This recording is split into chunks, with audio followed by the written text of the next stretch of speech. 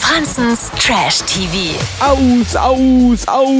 Das Spiel ist aus! Für Susanne bei Schwiegertöchter gesucht. Engelsfreund Heiko hat sie nach Hause geschickt. Aber Susanne nimmt trotzdem viel mit aus dieser Zeit. Seit der Reise wachse ich über mich hinaus und tue Sachen, die ich vorher nicht gemacht habe.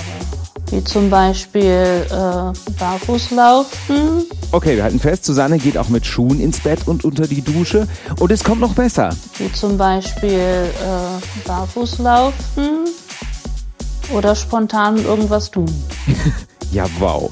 Für Kandidat Guido läuft die Liebessuche super. Er hat mit seiner Traumfrau die erste gemeinsame Nacht im Zelt verbracht. Wir können alles genießen, wir können uns unterhalten und wir können bumsen. Moment, wir quatschen ja so unromantisch rein. Bumsen. Ja, ist ja gut jetzt. Bumsen. Ja, der Satz von Guido geht doch viel romantischer weiter. Wir können knutschen, ohne dass uns einer stört. Oh, ist das nicht süß? Und bald folgen dann kuschelige Winterabende zusammen auf der Couch vorm Fernseher. Ich gucke ganz selten Fernsehen. Ich habe auch nie Zeit, zum Fernsehen zu gucken oder so, weil ich bin ja meistens unterwegs. Also das ist nicht wichtig oder so. Braucht man nicht. Man braucht nur ein Bett zum Bumsen. Ja, du bist jetzt mal ruhig, du Bumsstück. Lena, wie hat's dir heute gefallen? Gut, hat's mir gefallen. Toll fand ich's.